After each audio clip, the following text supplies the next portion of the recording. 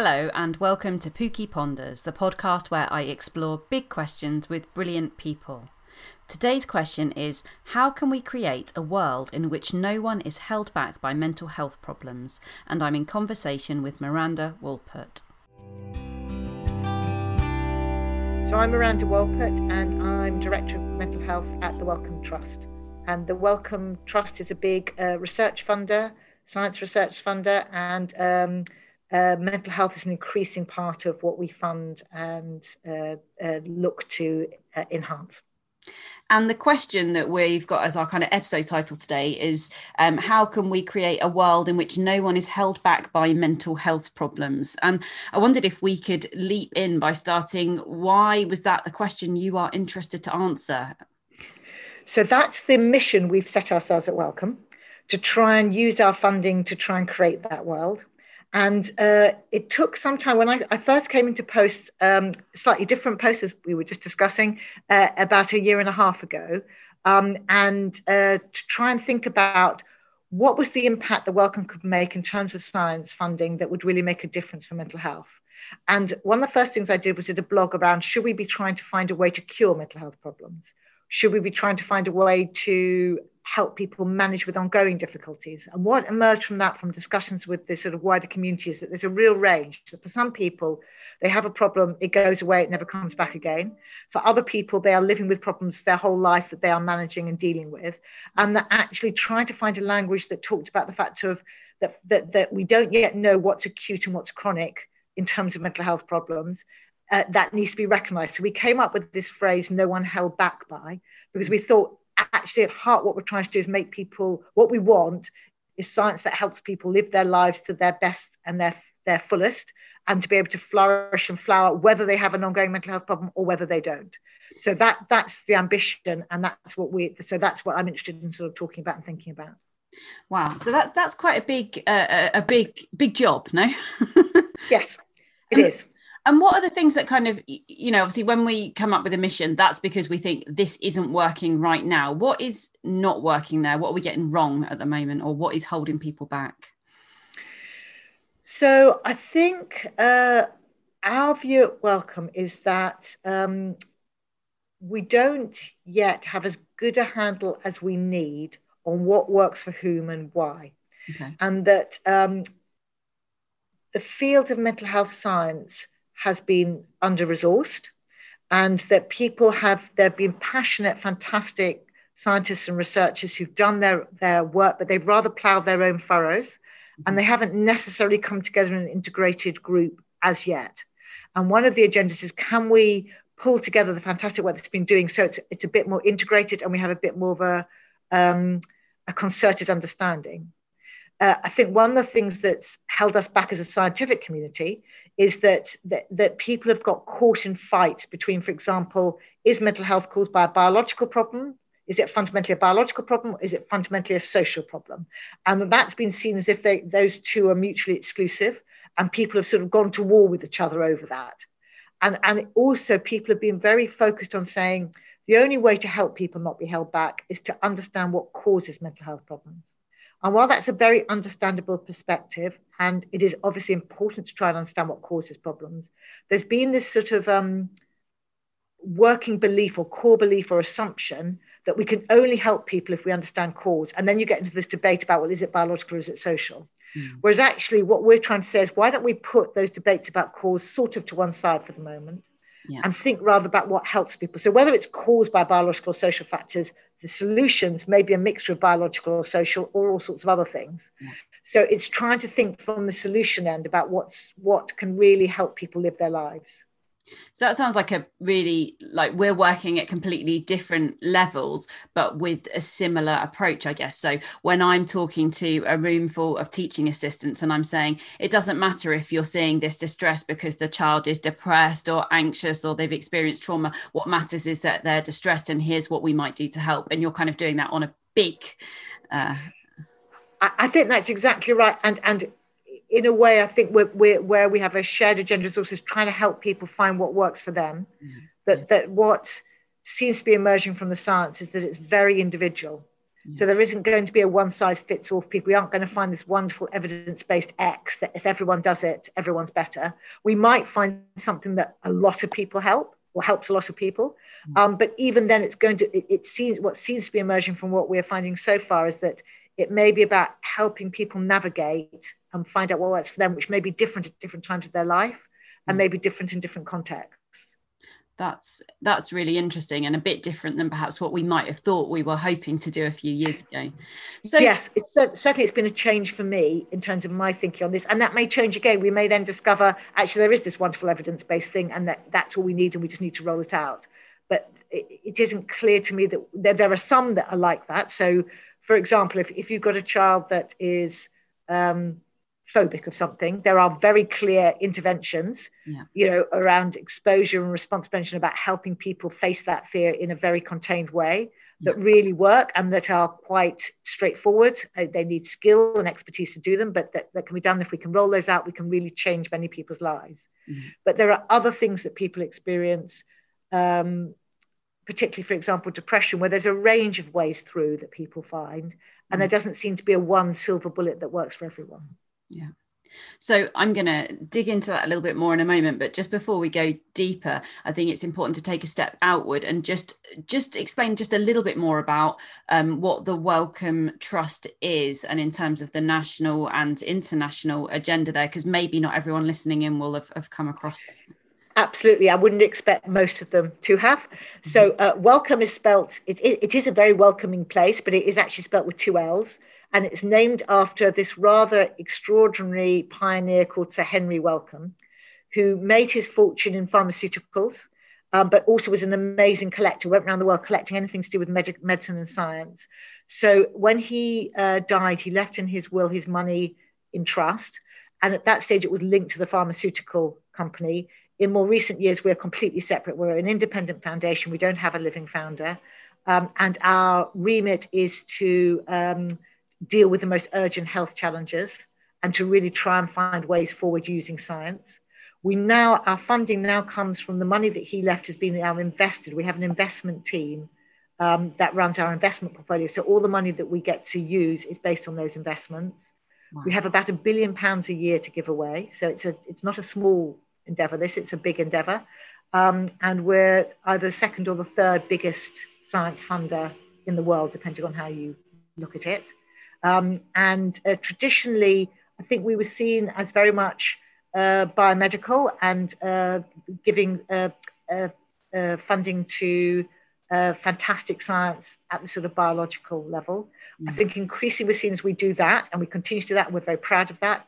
But we also do, we have now encompassed science in a much wider view. So anything that's a rigorous addition to understanding what helps people and why in terms of the big health challenges that we've taken on, we're interested in, right through from the sort of basic discovery science of sort of looking at anything in the world and trying to understand how the world works, right through to much more targeted funding about, will this work for this group in this context? So it's quite unusual to be speaking to someone working within the field of mental health who says, I've got a decent budget. It's been a real shock to me. Having come from working in academia and in the voluntary sector, so it's new to me. And I am, and what's even lovelier is my budget is all to give away. So my role is to try and fund and fuel fantastic science that's going to really make a difference in terms of people's lives.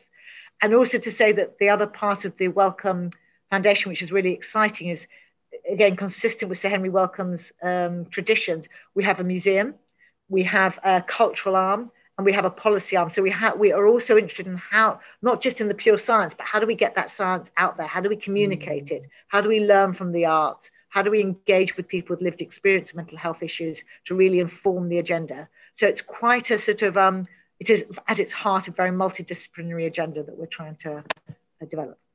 And how do you choose what to do then with your time, with your effort, with your budget? Because, you know, that mission that you've suggested is huge and very exciting, but how do you prioritize within that? Yeah, that's a great question. We spend a lot of time agonizing about how to do that in a fair and transparent way.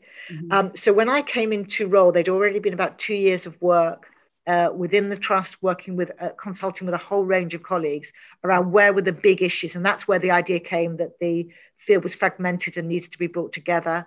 The agreement was made at that stage to focus particularly on anxiety and depression and on young people as one sort of lens in, and to make sure that we were thinking globally, not just beyond sort of what we're calling the weird countries, the Western industrialized, educated, rich and developed, but actually moving beyond that to low middle income context, to low resource context, to really be thinking about what works for a whole range of global populations.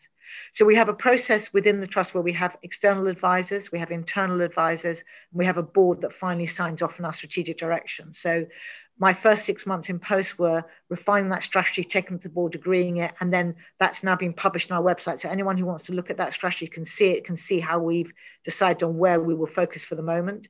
As we move now into a broader challenge area in mental health, we will move beyond anxiety and depression to encompass things like psychosis, which we are already doing in other parts of the trust. We have psychosis flagships, looking at early intervention psychosis, but also looking at neurodevelopmental issues and more fundamental sort of neurology, which sits within our discovery funding streams. Wow. And have you had to radically revise any of your direction based on the current circumstances? I've certainly been hearing lots around sort of mental health linked to the pandemic. So we had a very hard think about that. And I published a blog on it that people may be interested in having a look at. It's quite short, where we were really making the argument that many funders had sort of completely pivoted and said, you know, we're only going to focus on COVID-related work.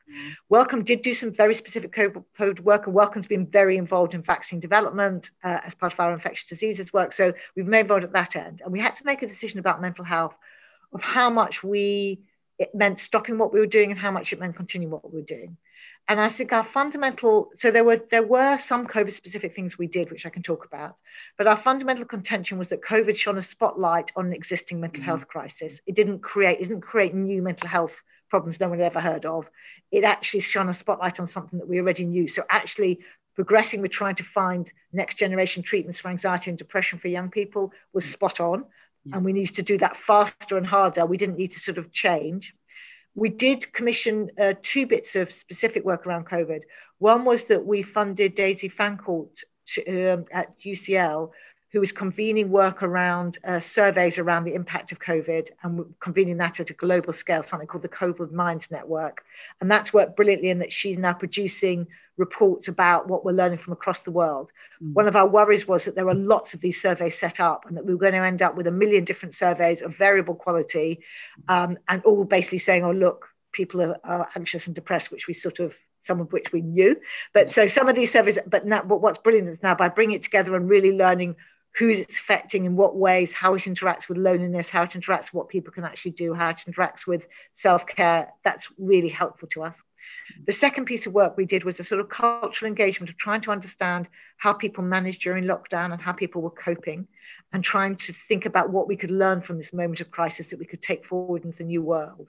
So we developed something called COVID Living and something called Collective Resilience, where we commissioned cultural groups to look at those issues. And again, that's on our website, and people can see what we've done in relation to that. What that's led to then is an engagement with some big global organizations, the World Health Organization, the World Economic Forum, and UNICEF. And we've committed with them to work with a group of young people with lived experience of mental health problems to say how we're embedding 3 key principles in our work going forward.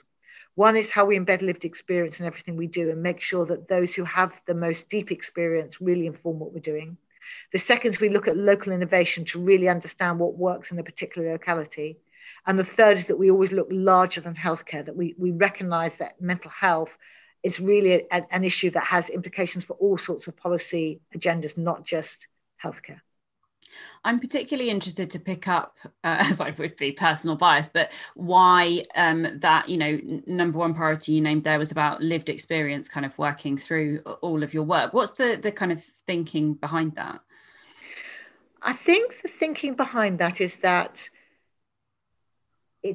you wouldn't build or design anything without bringing in experts who really understand who you're building it for. Mm-hmm. So part of it is about that we just need the expertise of people who were doing this for. And if you don't have that expertise, you can go completely awry and think you're getting something really right that's completely wrong.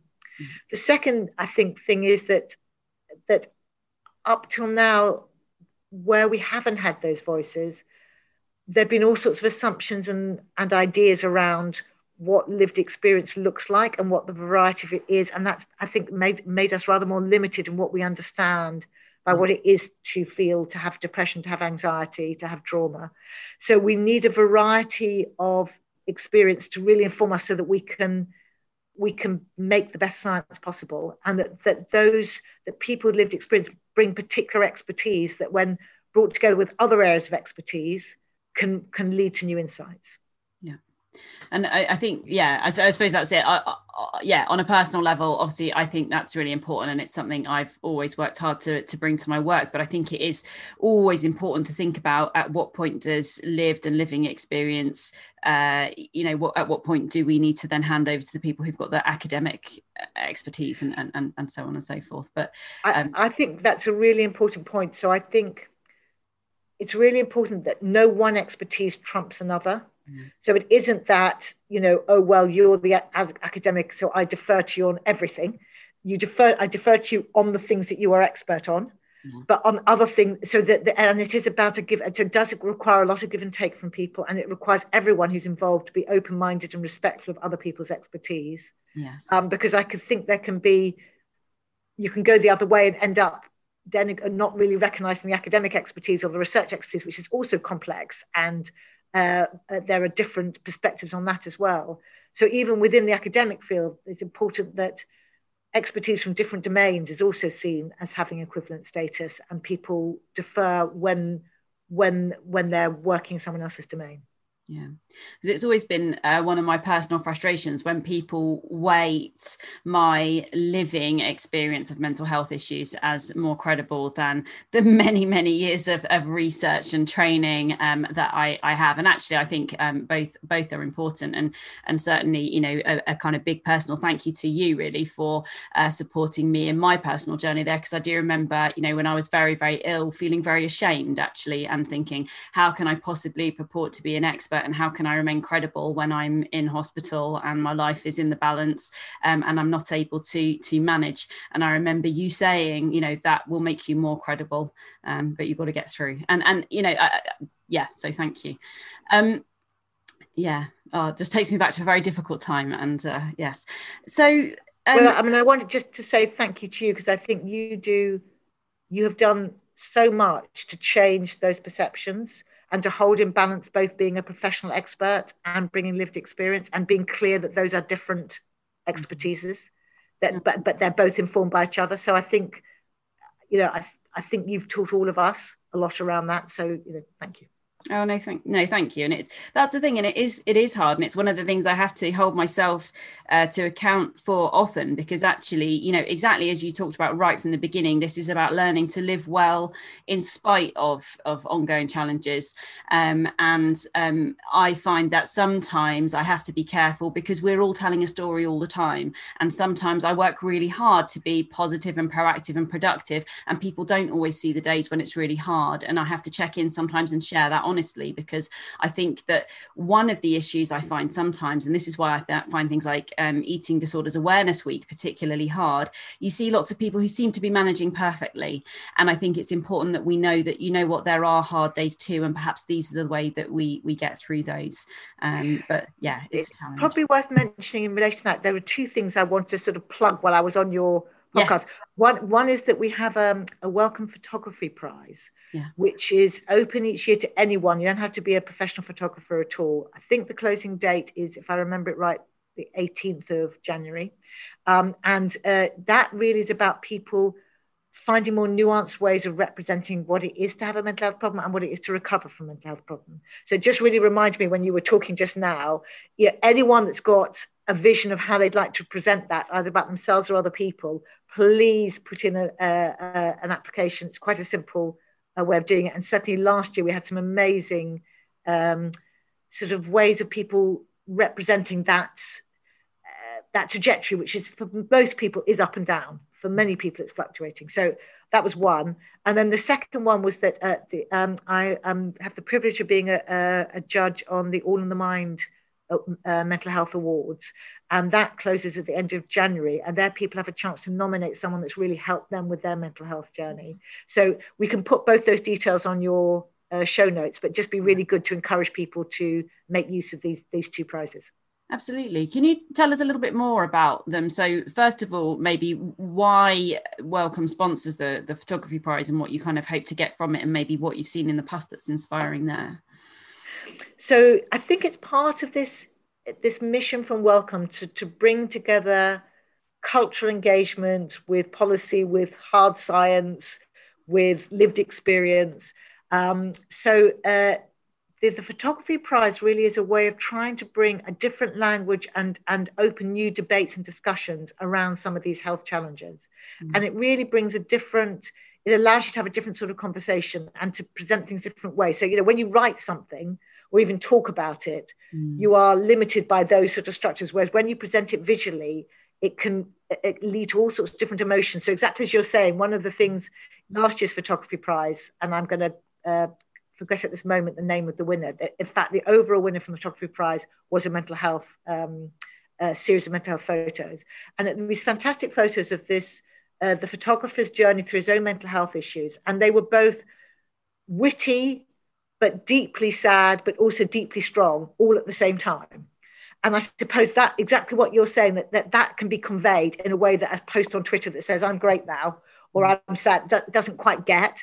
So the sort of nuance of all that complexity can be got. So I would encourage people to look at it. And again, we can put links on your show notes to people. So, there's a picture of him, for example, with a sort of a dead Christmas tree in his parents' basement.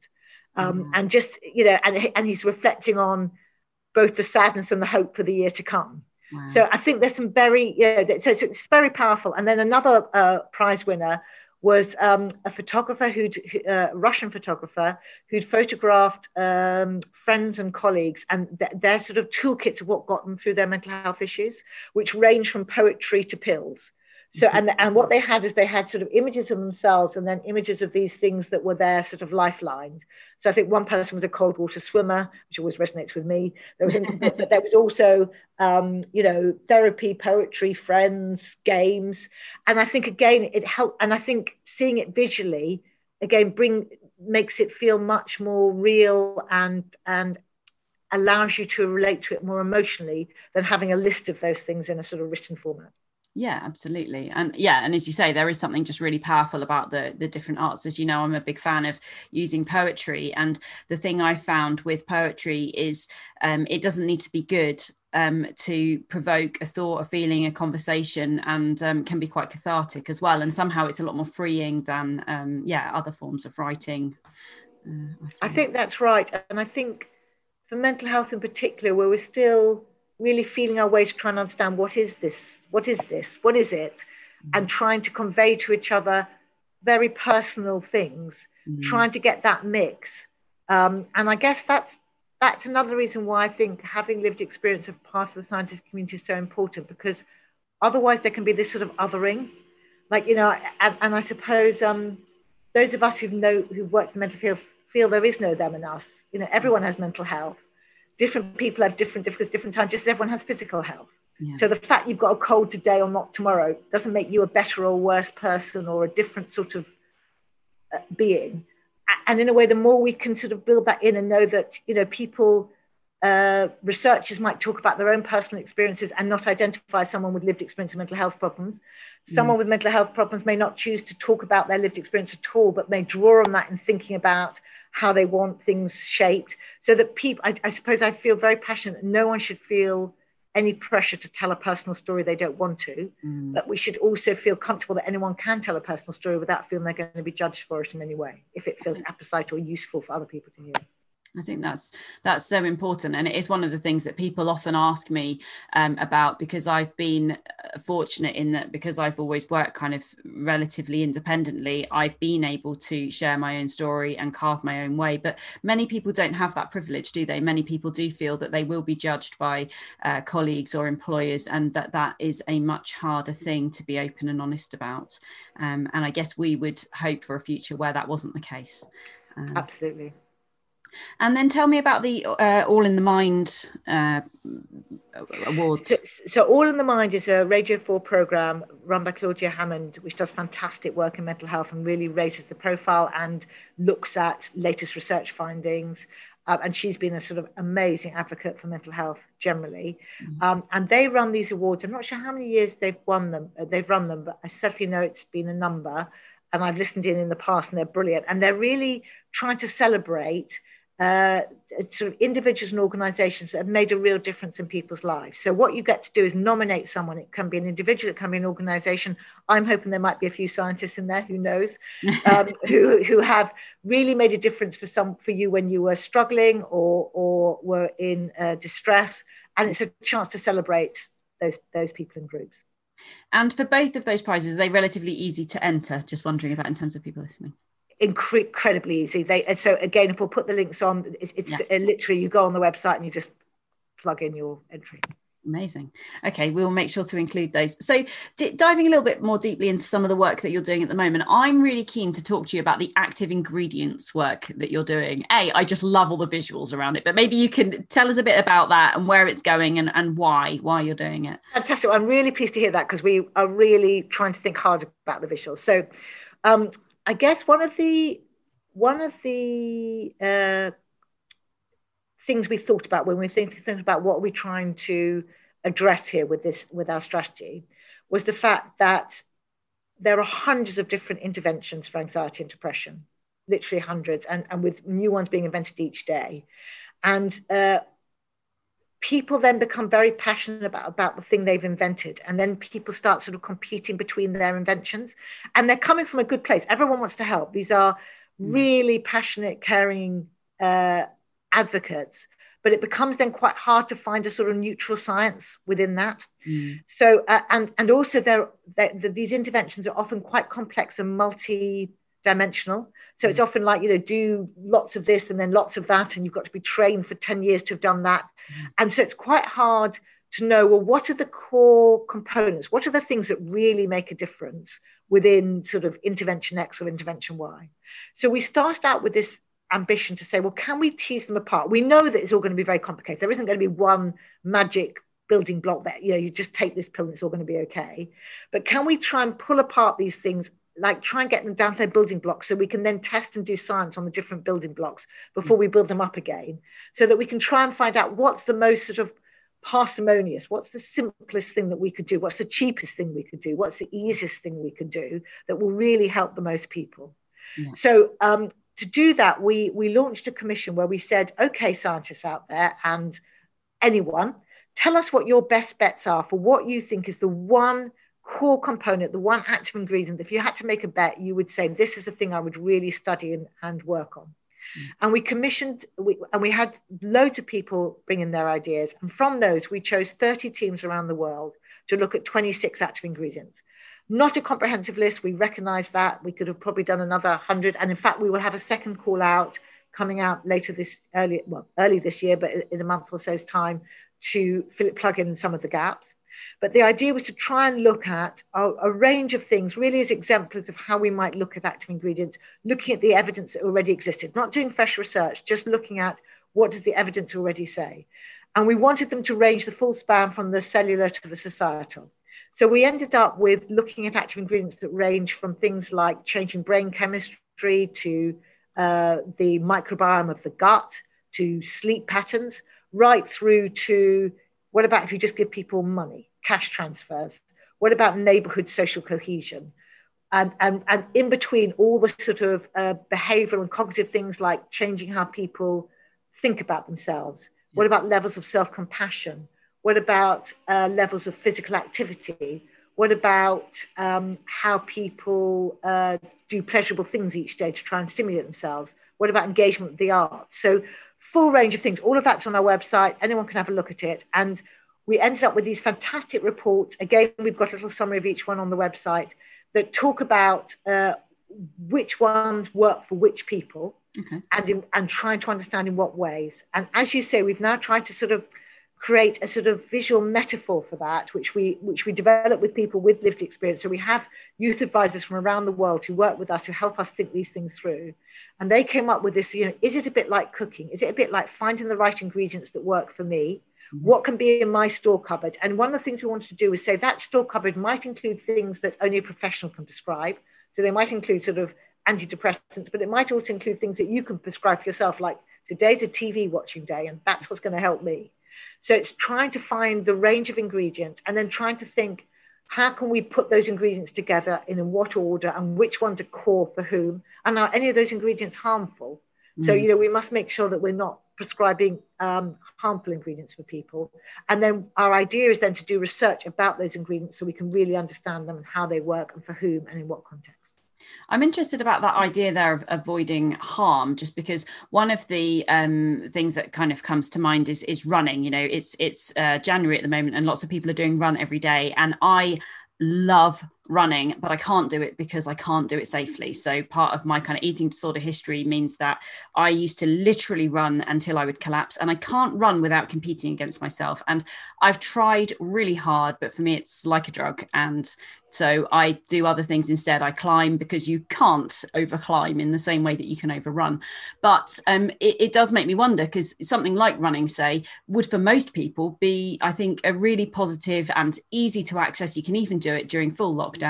But for some harmful. So how do you differentiate there? Because what might be good for some may be harmful for others. And I think this links to the personalization point, that I think with mental health in particular, what may be fantastic help, exactly as you say, what may be fantastic help for someone may be completely harmful for someone else. And so what I think is increasingly coming to the fore as a research agenda is, how do we help people make those choices? So how do we help people learn that for them running is not going to work, or that it is going to work, or find a way to have it work? It isn't going to be about just saying to everyone, run, that works. So I think it is about, how do we help people find the right door for them?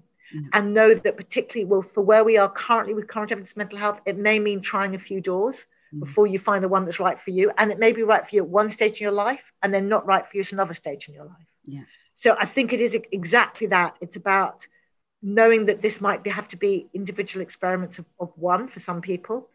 We may know some things are overall harmful and some things are overall helpful, but I think it is an area where personalization and what's right for an individual is crucial.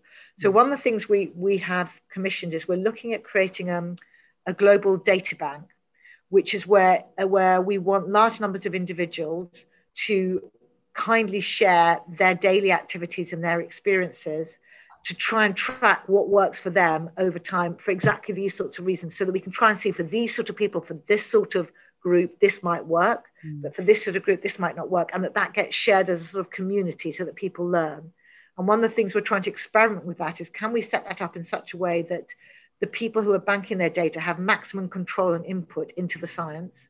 So it isn't again them and us, they become citizen scientists in their own lives. So we're working with a fantastic company called Sage Bionetworks in the States, who've convened a collaboration across the UK, India and South Africa. And we're just testing it out as a proof of concept to see if we can get this to work. Wow, that sounds really exciting. And that would, presumably, that also speaks to this idea of trying to kind of close the gap between research and practice, because it would be very much kind of living data. Wow. And as you have done this piece of work, which it sounds like is very much ongoing, but has there been anything that's really surprised you? I think the individuality of it I think I went in still thinking, maybe there'll be some real front runners that will come up. Maybe there'll be, from these 30, maybe 3 will come up that are like, these are absolutely, hitting the spot. And there are definitely some. So, physical activity, behavioral activation, where you get people to be sort of positively orientated, sort of exposure for anxiety. There are some areas where we really know stuff and we could really say to most people, this is going to be really helpful. Yeah. But I suppose I've been surprised by how individual it seems to be from the science so far. And also the other thing that surprised me is, particularly for the 14 to 24-year-olds, how little research has focused particularly on that age group. That we've got lots on the sort of younger age group and lots on sort of working age, well, not lots, but more. Yeah. But that age group in particular, it often isn't designated in the literature in that way. So it's quite hard to find things that are specific to that age group. So I suppose that's been interesting. Because that's such a crucial moment as well, when we're kind of, growing into adults, and it's a really difficult time. And we know that obviously in the current context right now, that's a particularly vulnerable group. They've lost a lot of their sense of purpose and belonging. And yeah, the world is hard for them, and their prospects are perhaps a little poorer compared to other age groups.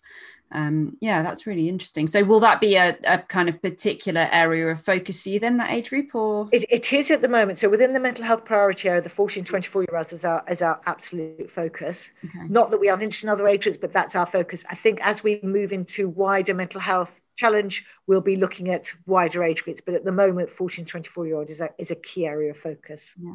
And it's interesting, that idea that yes, there aren't any kind of, or very few sort of golden bullets. I find this, that in my teaching I always want to tell people, the one thing you should do, although the one thing I do always say, I think I'm a bit of a broken record on it, is sleep. That if you want to do one thing to make people feel better, actually good and regular sleep, I think regardless of what the issues are, generally that makes a big difference quite quickly.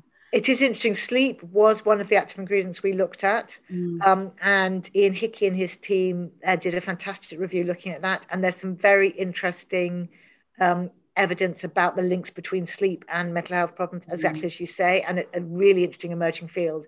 I think what we are lacking so far yet is the research that shows how best to intervene to help with that. Yes. And I guess that's the bit that we still need to really crack. Yeah, and I think that, there's a couple of different things there, aren't there? I mean, certainly I started engaging more with sleep and thinking about it. Actually, I think it was you that gave me Arianna Huffington's Thrive. And she talked about sleep and how it made a big difference in her life. And I think it was one of those where you thought, well, if she can make it a priority, I ought to at least give it a try. And for me, kind of sleep deprivation had been, I think, a form of self-harm perhaps in the past. But I found it made a big difference. And I think when you really believe in something personally and you've seen the impact, then you are more likely to advocate it. But one of the issues I come across is that largely people get it and they have seen that in their own life and they can see it would make a difference and they're happy to give it a try. But for some people where there is some sort of disorder or difficulty around sleep, being told, do you know what, getting a bit more regular good sleep will really help you. Sometimes that can actually make things worse because it makes them worry then, well, I'm not getting enough sleep and I can't get to sleep. And yeah, that can make it hard.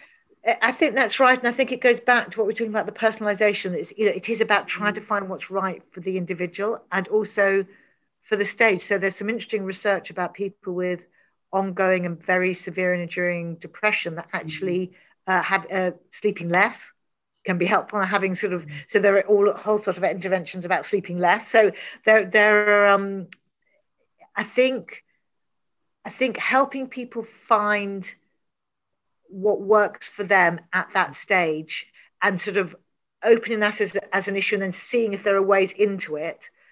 So one of the things I suppose that's really given me pause for thought about the active ingredients is we don't know what it may be.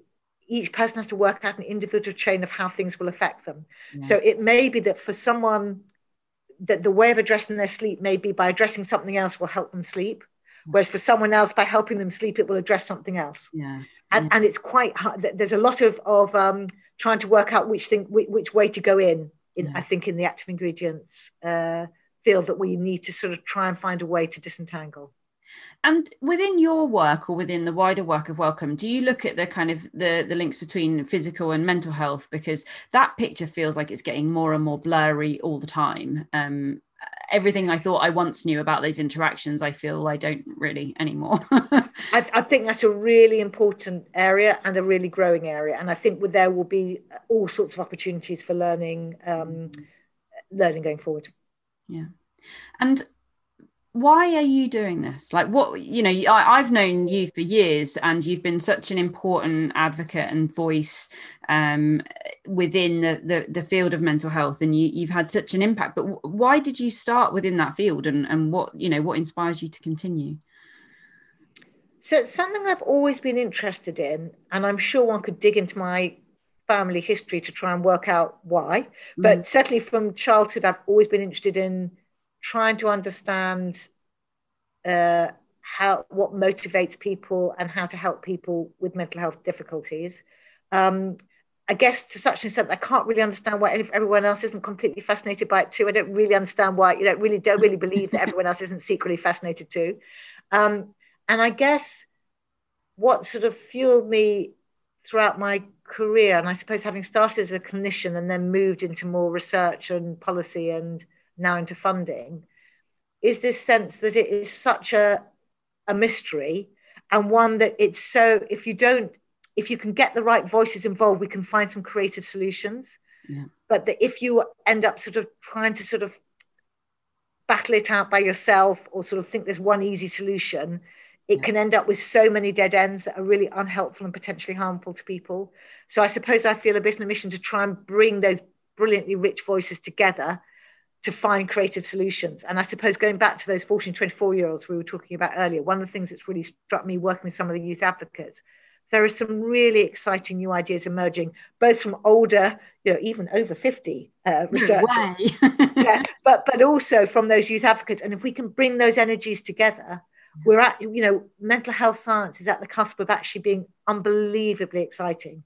I listened to a program on radio. I'm a bit of a Radio 4 addict, and there was a program with Adam Rutherford looking at all the best findings of science of the last 10 years. And mental health didn't come on the radar. And my mission is in 10 years' time, 2030, I want there to be such fantastic finds in mental health science that we are in such a different place for understanding some of these things. Wow.